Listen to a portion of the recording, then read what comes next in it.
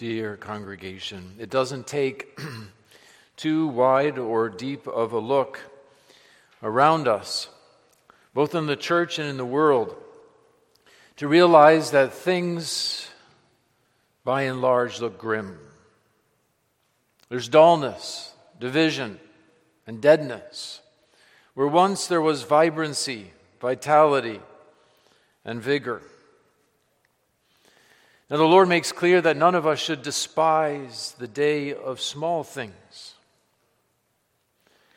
But neither are we to forget the expectation that Scripture gives us concerning what the Lord has done and can do and promise that He will do in His grace and through the gospel.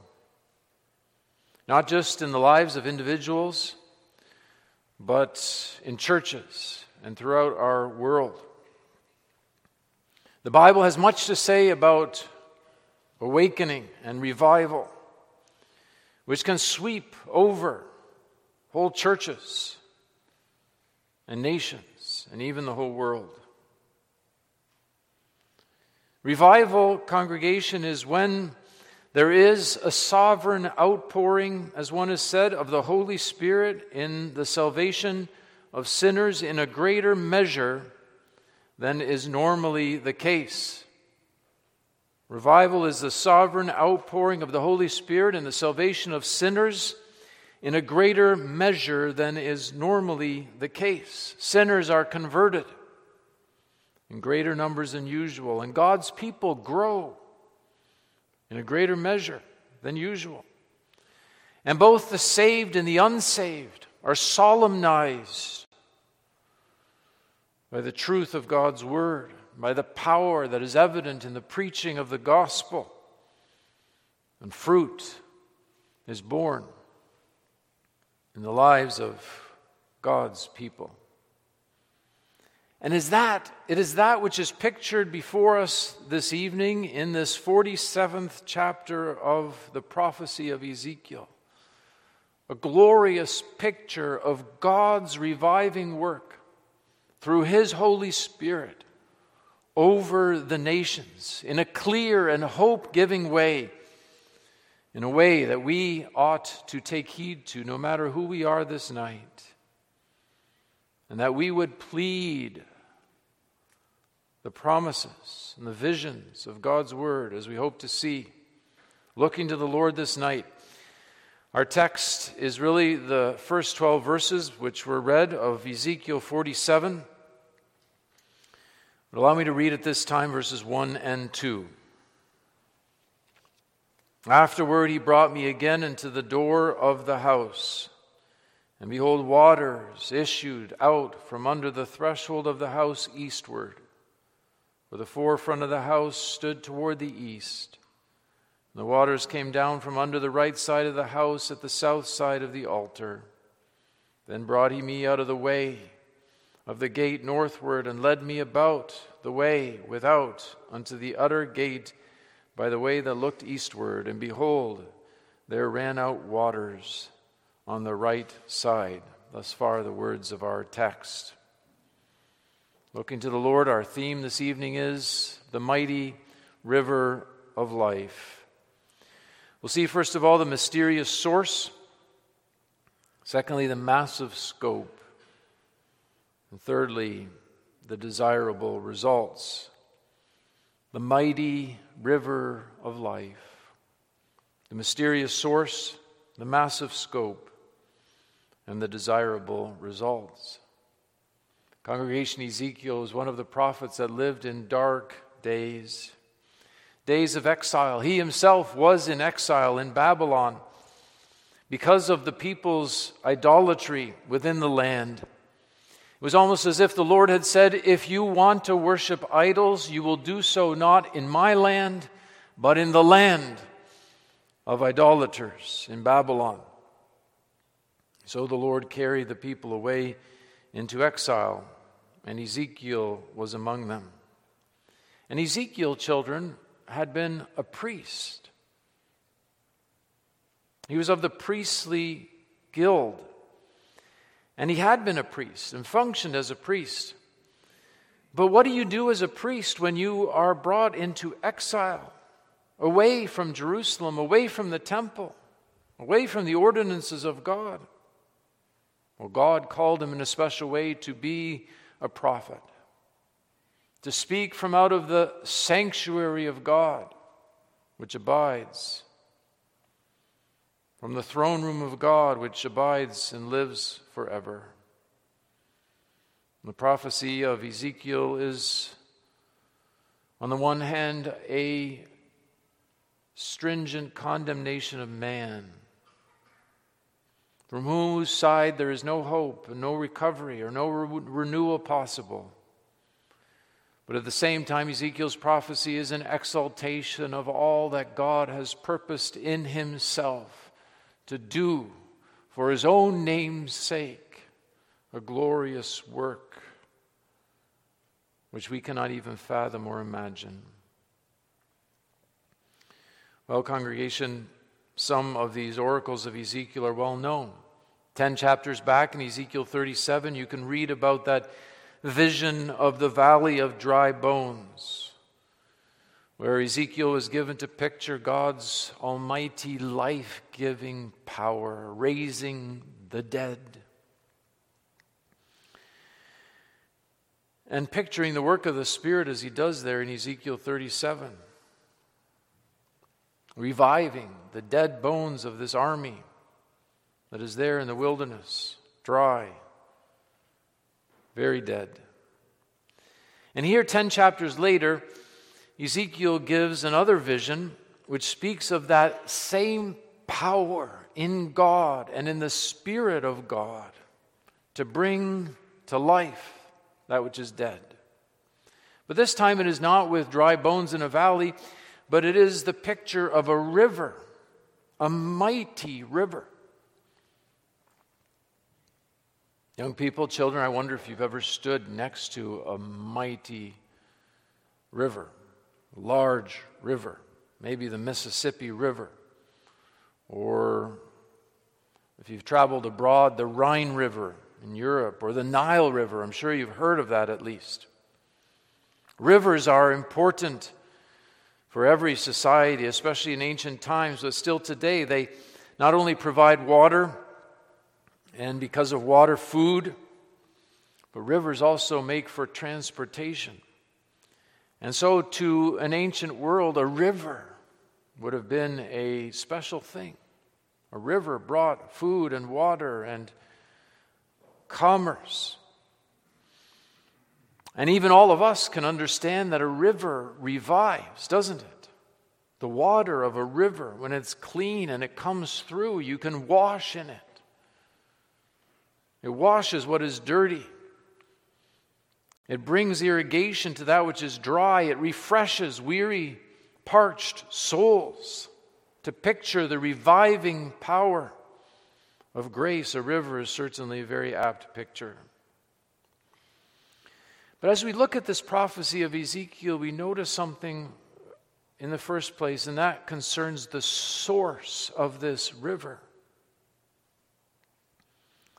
Now, young people and children, where do rivers usually originate? Where do they usually have their start? Usually when you trace rivers to their headwaters, so to speak, you find it in mountainous area where maybe snow or rain comes down, and there this river starts to form, and maybe a number of streams come together and they come down the mountains. In Israel, those of you who have been to Israel, there's this mighty Mount Hermon there in the north, and it's a snow-capped mountain, which is unique in this part of the world to have a mountain that's snow-capped all year round. But the snow from that mountain melts, especially during the spring, summer, and fall months as we know them, and that because of the porous limestone region here, the water goes into the earth and then comes up, bubbles up at the headwater of the Jordan. So this Jordan River that goes and forms into the Sea of Galilee and then down through the Jordan River and ends up in the Dead Sea. It actually has its beginning there in Mount Hermon, and the snow that melts and goes into the earth and then comes up, and you can see the water bubbling up right there at the most northern part, Caesarea Philippi, if you've been there. It's a remarkable scene. That's where that river has its origin and shape. But this river in our text, do you know where it starts, children? It doesn't start in a particular mountain as a result of snowfall or rain. This mighty river of our text, it begins in the sanctuary, in the temple, which Ezekiel has been picturing over the previous 7 chapters. He's pictured this house of God that is going to be rebuilt. He had been in the previous temple, which was destroyed, but God was going to make a new temple, a spiritual temple. And all these chapters are picturing the gospel age, when God, through his Son, the Lord Jesus Christ, would have a new dwelling place. In Jesus Christ, he would dwell with his people, and he'd be with them and among them. That's why the Lord Jesus Christ said in John chapter 2, "Destroy this temple, and I will rebuild it in 3 days." This he spake of his own body. It would be through Christ that God would commune with his people. And so it's a spiritual temple that is being pictured here. And this river on which we are focused, it bubbles up. Do you know where, children? It bubbles up right by the throne of God, right by the place where God has his residence. It begins in the house of God, in the spiritual temple, in the gospel, represented here as this edifice of the temple. And specifically, if we look at verse 1, we find something even more amazing. And it is that this river has its origin on the south side of the altar. On the south side of the altar. You can see that at the end of verse 1. The waters came down from under the right side of the house at the south side of the altar. What Ezekiel is picturing here in symbolical language is that you see this glorious temple. And as you take a closer look, there you see something bubbling up. Something surprising. Something you wouldn't expect from a temple. But it's bubbling up there. Underneath that house. And it's bubbling up at the south side of the altar. Well, what is this picture? This means that this mighty river of life has its origin and has its basis in blood, in sacrifice. God, reverently speaking, can be and can give this life-giving water for the healing of the nations only in the way of blood, in the way of sacrifice, in the way of the altar on which the sacrifice was slain. But there where the sacrifice is slain, the pleasure of God bubbles up, as it were, signifying that life may now go forth throughout this world. Was it any wonder that the Lord Jesus Christ, already before his crucifixion, he spoke of these things when, for example, in John chapter 7, verse 39, he says, "If any man thirst, let him come unto me and drink. He that believeth on me, as the Scripture hath said," and he's probably thinking here of Ezekiel 47, "as the Scripture hath said, out of his belly shall flow rivers of living water." And this he spake of the Spirit, which they that believe on him should receive, for the Holy Spirit was not yet given, because that Christ was not yet glorified. So in other words, the Lord Jesus Christ on the great day of the feast in John chapter 7, he speaks about himself as this water of life. And through the Holy Spirit on the day of Pentecost, this river of life would go out to the nations, far and wide. But it would be on the basis of Christ's one offering for sin forever, on the basis of the sacrifice that he would accomplish, on the basis of the shedding of blood, on the basis of Calvary, which is the altar of God.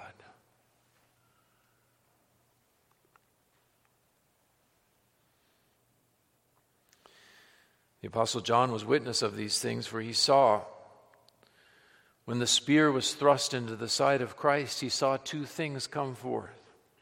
And he testifies of it. And he saw blood and water. Blood, meaning that payment had been made, the satisfaction had been procured, that Christ had made his life to be an offering for sin.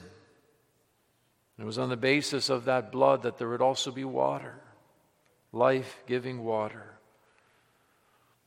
both from Christ. You see, congregation, the gift of new life is procured by Christ. It's based on Christ. There is no new life. There is no work of the Spirit in our hearts and lives except on the basis of what Christ has procured. One of the most wonderful moments in the lives of the disciples would have been when, on the day of resurrection, the Lord Jesus Christ came into the upper room. Children, you know that he moved through the walls. He didn't have to go through the doors. There he was. He stood in their midst. He had just bled and died, and he still had the wounds, the marks of his death in his hands, his feet, and his side. He showed them his hands and his feet. And it was on that very occasion that he breathed on them. And what did he say? He said, "Receive ye the Holy Ghost." In other words, here is the sacrifice. Here is the one who shed his blood for a full atonement of all sin. And because he was sacrificed, there can be a river of life flowing from the throne of God. And congregation, this, our first point, gives us so much hope and expectation in a world so devoid of life, so hopelessly lost from man's side, polluting every river imaginable. Can you and I make for this? If all the churches of the world come together, do you think we can produce a river of life for the healing of the nations? No. From us, there's only unclean, troubled, muddied waters at best. Our lives are a desert left to ourselves. God said as in his word, "From me is thy fruit found." Not from self, not from anything in us. But, and this is the wonder of it all, it's from the throne of God. And that means that it has sovereignty all about it. These things are not an accident. These things are not happenstance, that it just so kind of turned out that way. No, the throne of God. That is the great hope of the church of all times and places. That God is on his throne. That he rules and reigns. And all that happens in this world is under his control. We see through a glass darkly. We see so much ruin. So much that looks like confusion. We throw up our hands. How can this be? The Lord reigneth. let the nations tremble. He is seated upon his throne. He rules righteously. The nations are but a drop in the bucket. Nothing happens by chance. God reigns. And most gloriously is that reign evident in the Son of his love, whom the Lord Jesus Christ, whom he did not spare. It is in Calvary that righteousness and peace have kissed each other. Truth and mercy are met together and embrace each other. God's reign is manifest in the gracious purposes for the world, for sinners, all in Christ. Well, congregation, as we leave our first point, the great question of our text is this: where are you looking for hope? Where are you looking for expectation? Is it to yourself? Is it to ministers? Is it to the church in general? Let us look to the throne of God. Let us look to the cross of Calvary. Let us see the power that lies in the blood of Christ. This confounds us, doesn't it? When we're honest, so often we do look to man. We look to princes, we look to kings, we look to rulers, to presidents, to political parties, and all these things. And yes, we have a civic duty. Let no one doubt that. And yet, is that our hope? God forbid. Our hope is in God, in the gospel, in Christ. In Christ alone, our hope can be found. So, my dear friend, whoever you are, my unconverted friend here today, for you too personally, look away from self.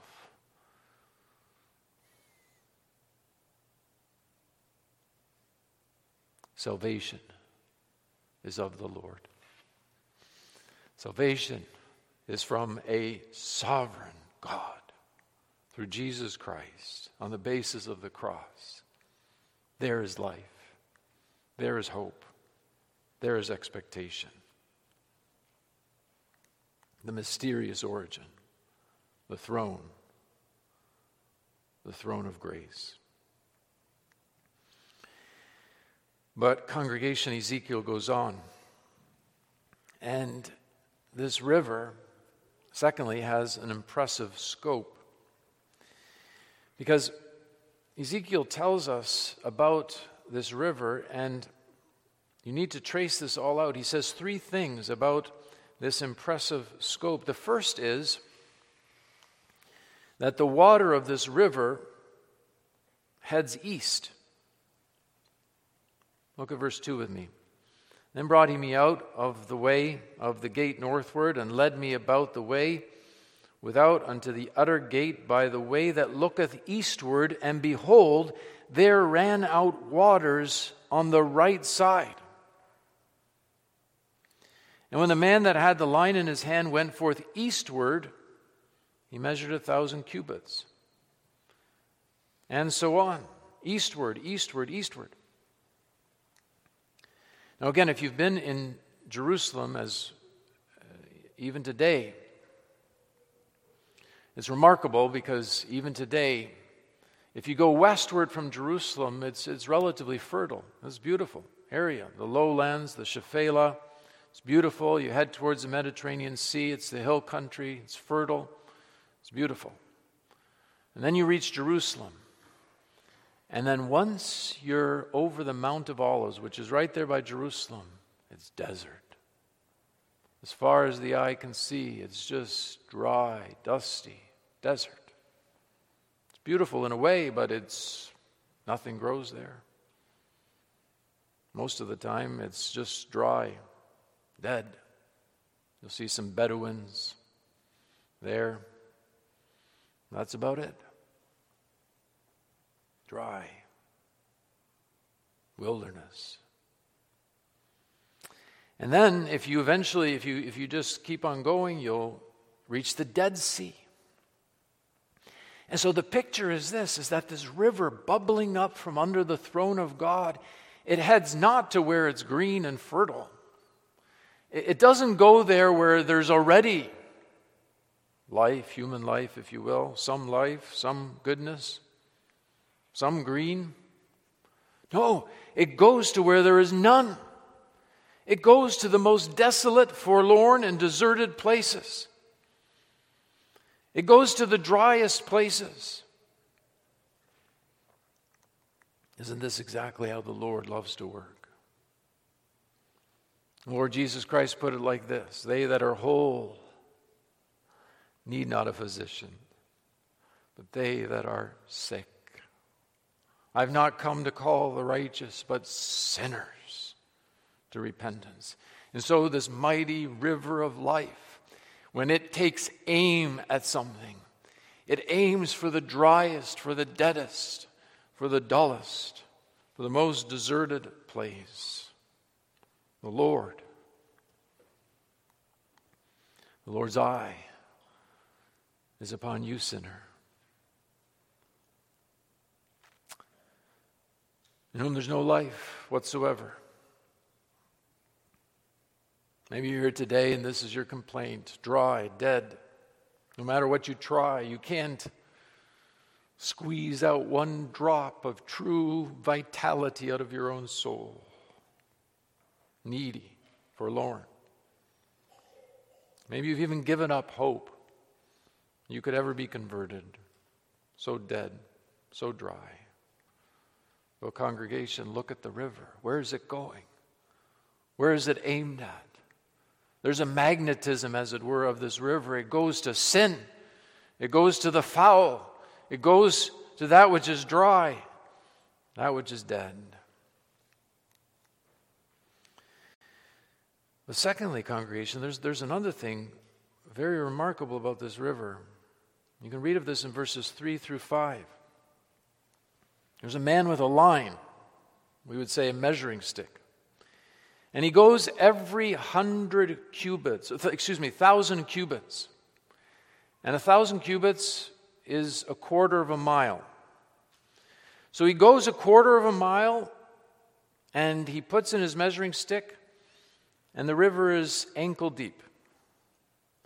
Then he goes another quarter mile, and the river's deeper, it's knee deep. It goes another quarter mile, and it's waist deep. He goes another quarter mile, so this is a mile from its source, and it's a river that you can't stand in anymore. You need to swim, a river to swim in. In congregation, this is an unusual river. This is not how geographic rivers work. You don't start with a little trickle and then it grows bigger and bigger, unless you, of course, have tributaries that come together. But if you have a little trickle, it doesn't grow bigger and wider and so on by itself. But not so the river of grace. Though it begins with a small stream, it grows. It grows wider, deeper, with every passing quarter mile, so to speak. And what does this tell us? This means that God's thinking is not in line with man's thinking. It is supernatural. It is extraordinary. It is exactly what happened on the day of Pentecost. When on the day of Pentecost the Spirit was poured forth, and it fell upon the 120 there, and who, by the way, were right there in Jerusalem, right there in the upper room, right there by the sanctuary that was standing there. And it was, of course, all spiritual significance. But as you go on from Acts chapter 2, it becomes deeper, it becomes wider, it becomes fuller. What begins as a trickle grows and grows and grows. And by the time you're through the book of Acts, Acts chapter 28, there are churches throughout the whole Mediterranean world. And through the labors of the apostles like Peter and John and James and Paul, There's coming greater and greater depth to the Christian church. The purposes of God are not as man thinks them out. They are extraordinary. They are supernatural. At the end of chapter 2 of Acts, there are 3,000 converts. Pretty soon there's 5,000. It grows more and more. This is how the Lord works. You see, congregation, the Lord has designs in the whole entire world. And it is His design that the knowledge of God would cover the earth as the waters cover the sea. That is God's design. Fuller, deeper. Sometimes people have a view of Christianity where there is this tiny trickle of grace that will affect a person here, a person there, and over the spectrum and life, there's just a handful, as it were, that are affected by this trickle of grace, and the rest are relegated to nothing more than inhabitants who will fill the abyss or hell. And indeed, congregation, there is the reality of hell. And hell will be full. It's a solemn thing. Yet, congregation, when we read the Word of God carefully, we see that God's purposes are grand and great. By the end of time, He will have a people which no man can number, from every tribe, tongue, and nation around the throne. The glory of a king is in the number of his servants, and the Lord will have His people. And to Him will be all the glory, the praise, and honor.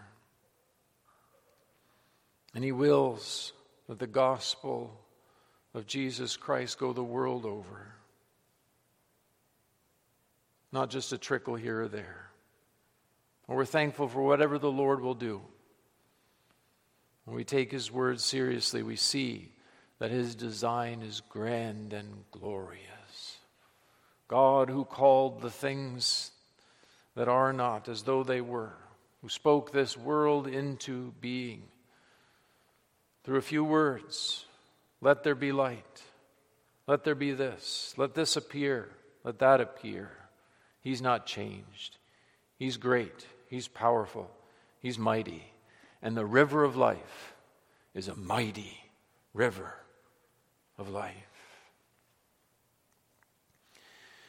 The congregation, when we think about this impressive scope, it isn't just that it heads towards the desert. It isn't just that it grows deeper and wider. But thirdly, and here's a lesson, congregation, for all of us. Ezekiel is called to go through these waters, to wade into these waters, and to find that these waters indeed first come up to his ankle, then to his knees, then to his waist, and then he needs to swim. And when you read this, it says, He brought me through the waters. He brought me through the waters. He brought me through the waters. The Lord is leading Ezekiel into the waters. And He's bringing him more and more out of his comfortability to the point where he must no longer stand with his feet on solid ground, but he must swim. There's no other way. He must swim. Children, do you remember being taught by your parents or maybe a swimming instructor how to swim? Maybe you were scared.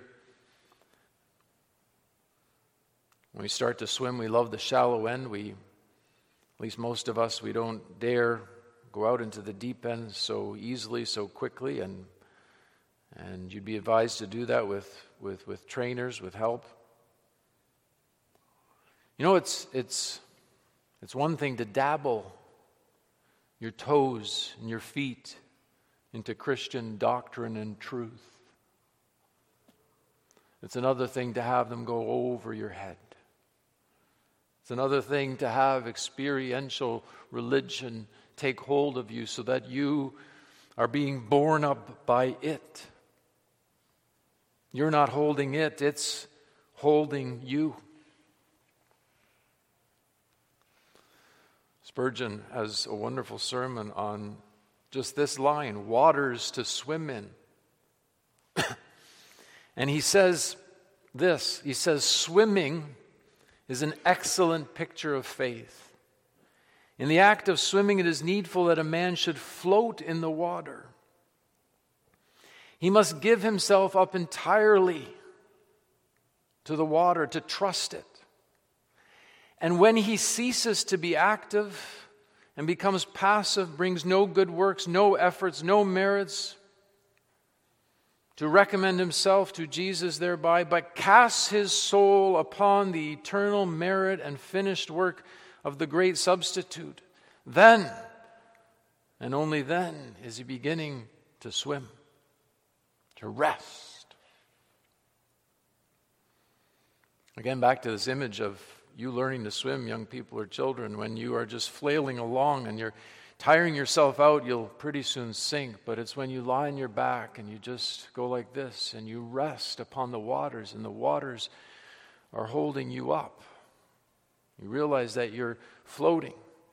And yes, other times you must exert activity. And Spurgeon goes on to say that there is a place for activity in the Christian religion and in the Christian faith. It's speaking here about swimming. When you're swimming, especially when you're swimming long distance or in difficulty, in waves, it can be very difficult. It can tire you out. It can weary you. Maybe there's someone here today who's swimming, is finding his head, her head, to go down. You wonder how you can sustain what you're going through. My friend, don't you know this passage? When thou passest through the waters, I will be with thee. They shall not overflow thee. They may seem to. And at times it may seem like you're losing your ability to breathe. The Lord upholds his child in his love, in his grace, in his compassion. And he does so all for the sake of his Son, the Lord Jesus Christ, who had no place for standing, over whose soul the waters went. And he cried. There's no place for him. That you might be enabled to swim. But congregation, here's the point. In Christian truth, there is this calling to be immersed, to not just dabble, but to immerse yourself in it, to grow in this, to make use of that which God is giving you and affording you. The Scriptures, above all, to read the book that God has given you, which is able to make you wise unto salvation. And this book, indeed, is a book in which you can go ankle deep. You can go knee deep. Someone has said that the Bible is an ocean in which the lambs can wade in a little way and be cleansed. But the great divines, they can swim in this as well. I wonder if you're one of these people that doesn't go deep into the Word of God, deep into good books that can truly help you understand the doctrine of salvation, the doctrine of God, the doctrine of sin, doctrine of the atonement, all these things. I wonder if you're using preaching that the Lord gives you in order to swim in the truth of God.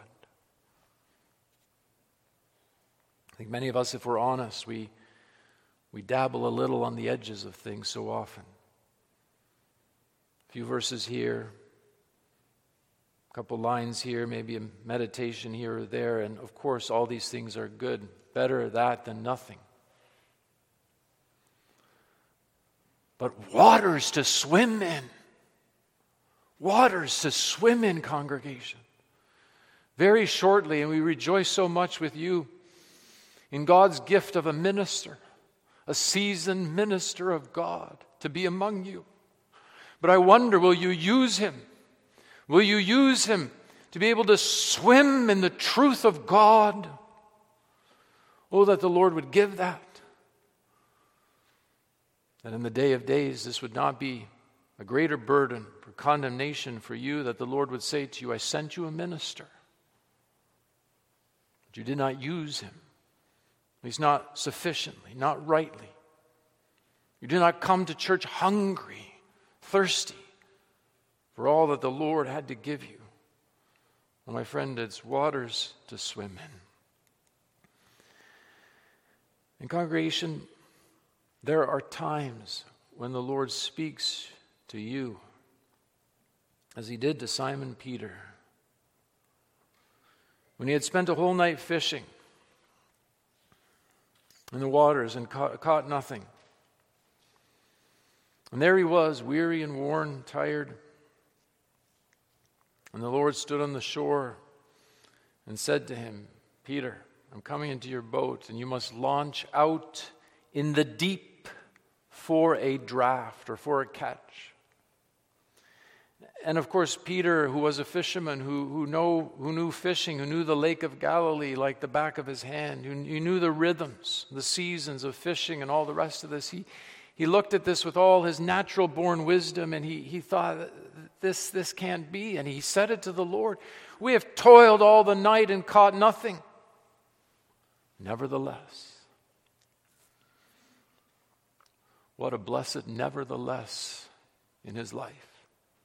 All of grace that the Lord put into his logic, that nevertheless, at thy word, I will let down my net.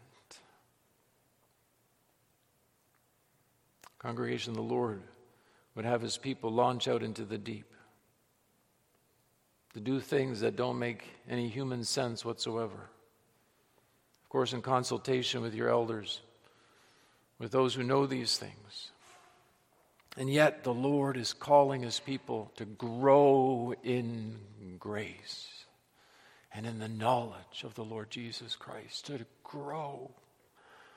Or in the language of our text, waters to swim in.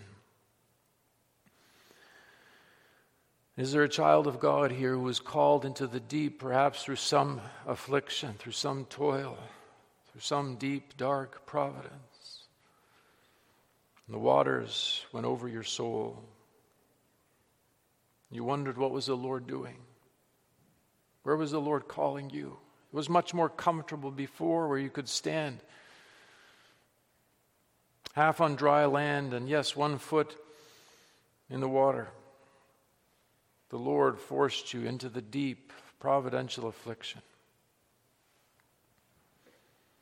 But as time went on, you didn't see it right away. Maybe you didn't see it much at all. There's some of God's children here that know when God called them out into the deep and there was no standing, there was no solid ground for their feet, and all they could do was rest on the waves and seek with the Lord's help and strength to make it. One more stroke, one more wave, that in the end, as they look back, they realize that they were swimming in what divine love had apportioned to them. And behind this frowning providence, there was the smiling face of what the Lord had in view for them, in order for them to find more in Christ, more in God, more in His Spirit. They didn't have the control that they formerly had. They felt entirely out of control. And yet in it all, they learned to taste more of the love of God, enveloping their soul, enveloping their poor life, bring him to say, who hath known the mind of God? Or who hath been his counselor? O congregation, waters to swim in. Waters to swim in. Where sin abounded, grace did much more abound. You see, there's a wideness in God's purposes.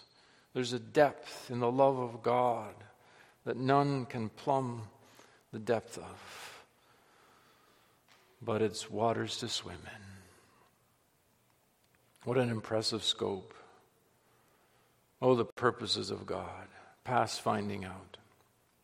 But then we see thirdly and lastly here, and briefly, the desirable effects of this mighty water of life.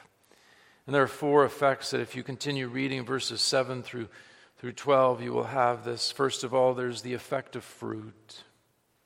I said already, where rivers are, there's much verdancy and fruitfulness. And as Ezekiel goes on, he comes to see on the bank of the river there are very many trees on the one side and on the other. Verse 12 mentions trees for food whose leaf does not fade. Neither shall the fruit thereof be consumed. It shall bring forth new fruit according to his months. Every month there's a new fruit. There will be plenty. There will be abundance of fruit. You see, congregation, wherever this river of life flows, there will be the fruit of the Spirit, which is love, joy, peace, long-suffering, gentleness, goodness, faith, meekness, temperance. Against such there is no law. For me is thy fruit found. It is from the Spirit. Thy Spirit, O Lord, makes life to abound. It cannot be otherwise. But secondly, there is healing. Verse 8, then said he unto me, these waters issue out toward the east country and go down into the desert. We saw that already. It goes towards the east to the desert, the Judean desert, and go into the sea, which being brought forth into the sea, the water shall be healed. And not only will the waters be healed, but the land itself will be healed, because there will be trees, as we just saw, with leaves for the healing of the nation. There will be healing everywhere. Congregation, many people need healing. Spiritual healing, inward healing. The soul is sick.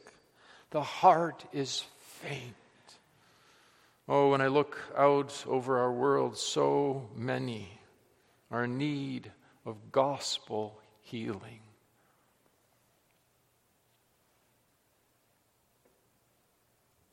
Who here has a life that is dry, dull, and empty, and devoid of every grace? Oh, my friend, you need this river. And the river flows to that which is dead, that which is dull. You need healing. This is the river you need. Look for it here. Look for it in Christ.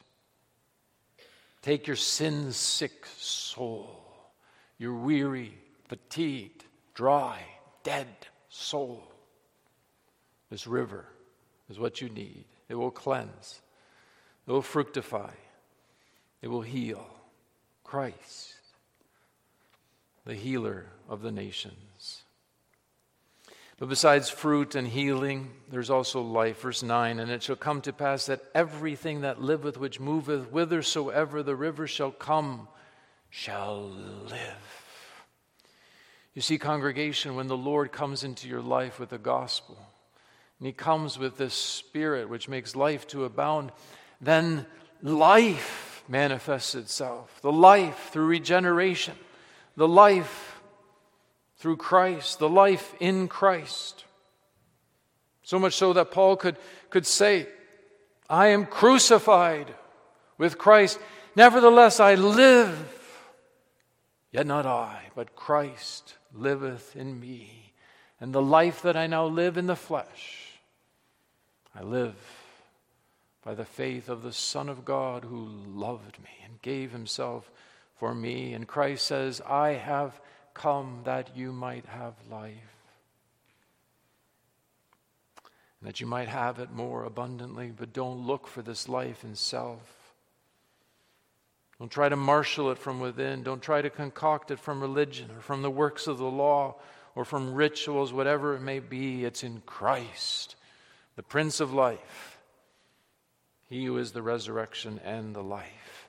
And in the gospel he comes so close, near unto you, nigh unto you is the word. Even in your mouth and in your heart, the word of faith which we preach. Fruit, healing, life, converts.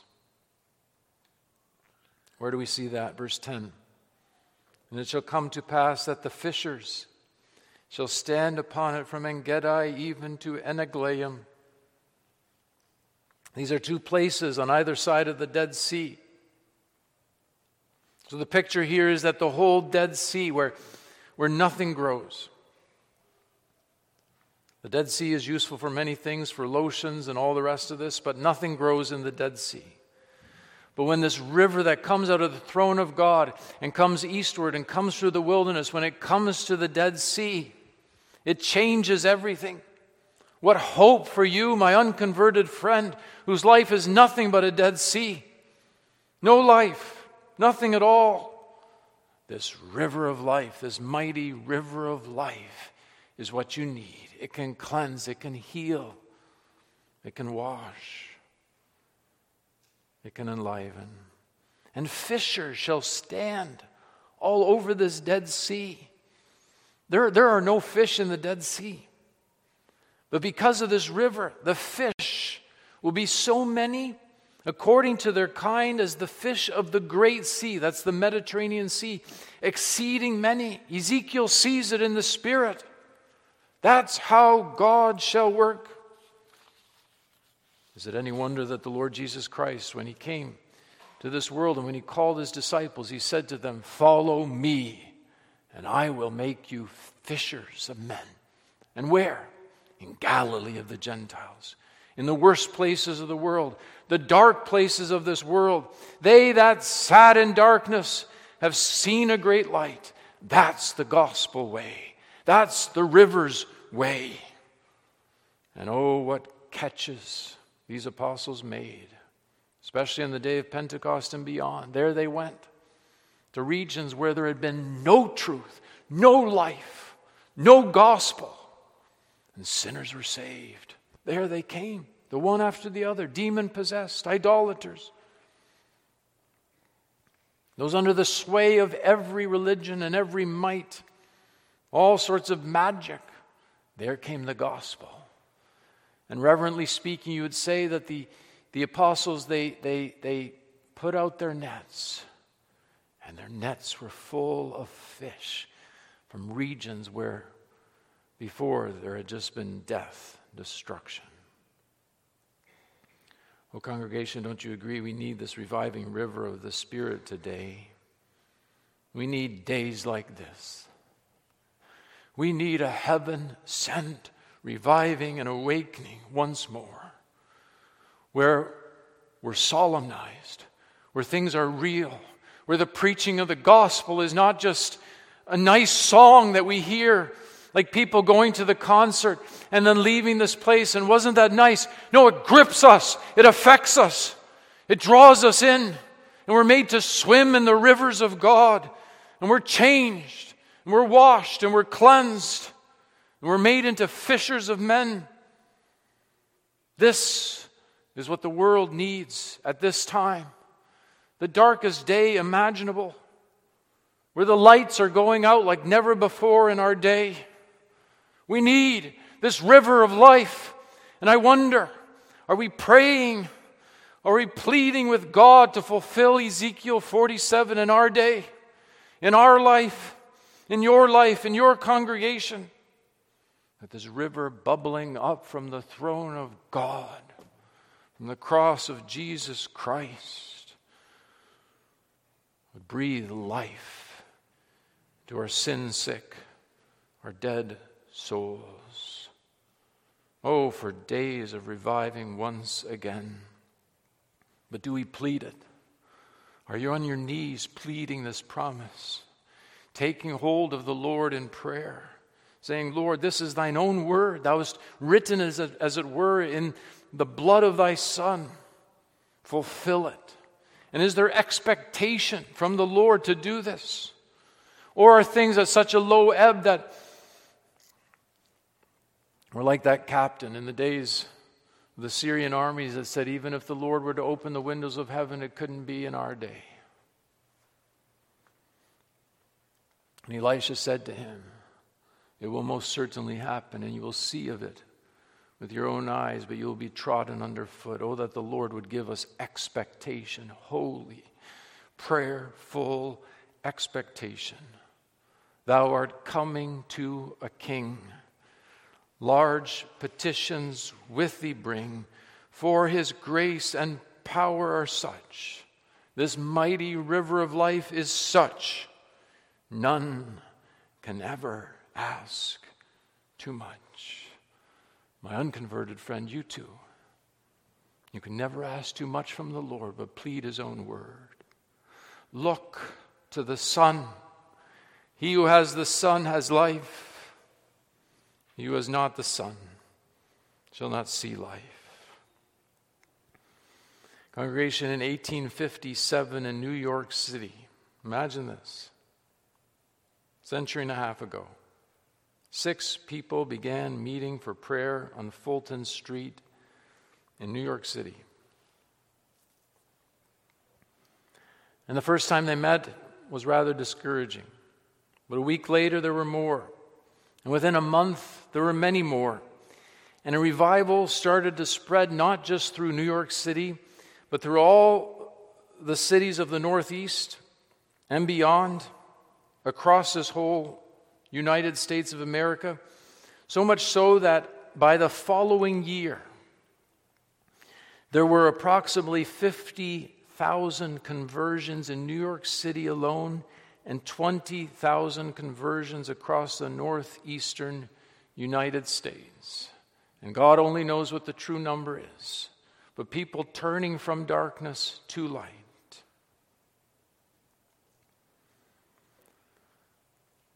Our world has seen this. Our nation has seen this. The great revivals that swept our land, ministers like George Whitefield, when he did not hear of a conversion in 2 weeks under his ministry, he would hit the ground and he would pray to God, God, what is wrong? What is wrong? What is wrong? What have we done? What have we done wrong to grieve the Holy Spirit of God? Oh, congregation, if we could see things from the light of eternity, wouldn't our lives be different? But there is a warning. I skipped over, but in verse 11, there's something fearful that we must hear as well. Verse 11, the miry places thereof and the marishes or marshes thereof shall not be healed. They shall be given to salt.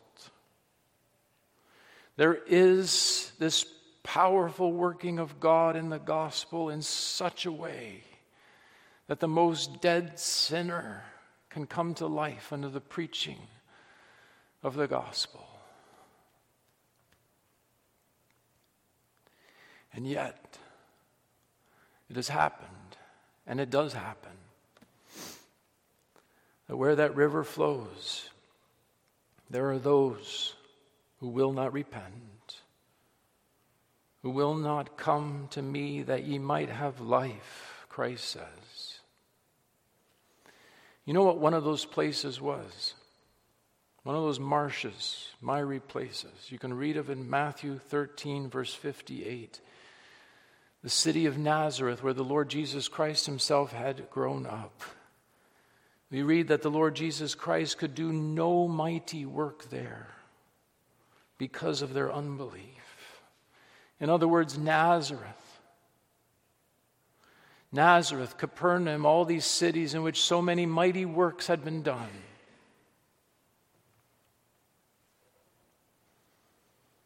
So many remained a marsh, a miry place. Why? Because of unbelief. To Jerusalem, the Lord Jesus Christ had said, "How oft would I have gathered you?" He speaks as the living water himself. And yet ye would not.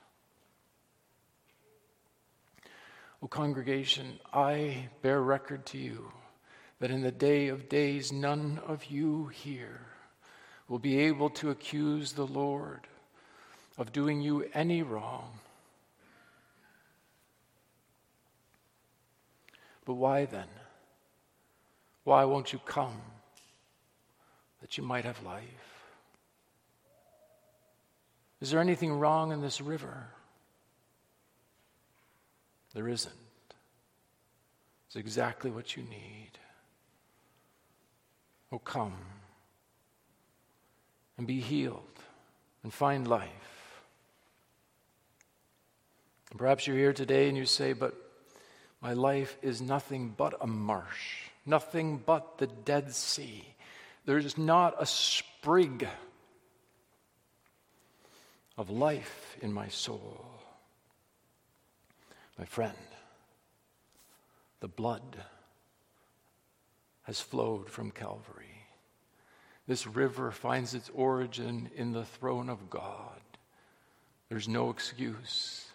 It's all in him. It's all of grace. Oh, to grace, how great a debtor daily I'm constrained to be. It's all of grace, but don't trifle with mercy. Don't trifle with mercy. Come and find life in Christ.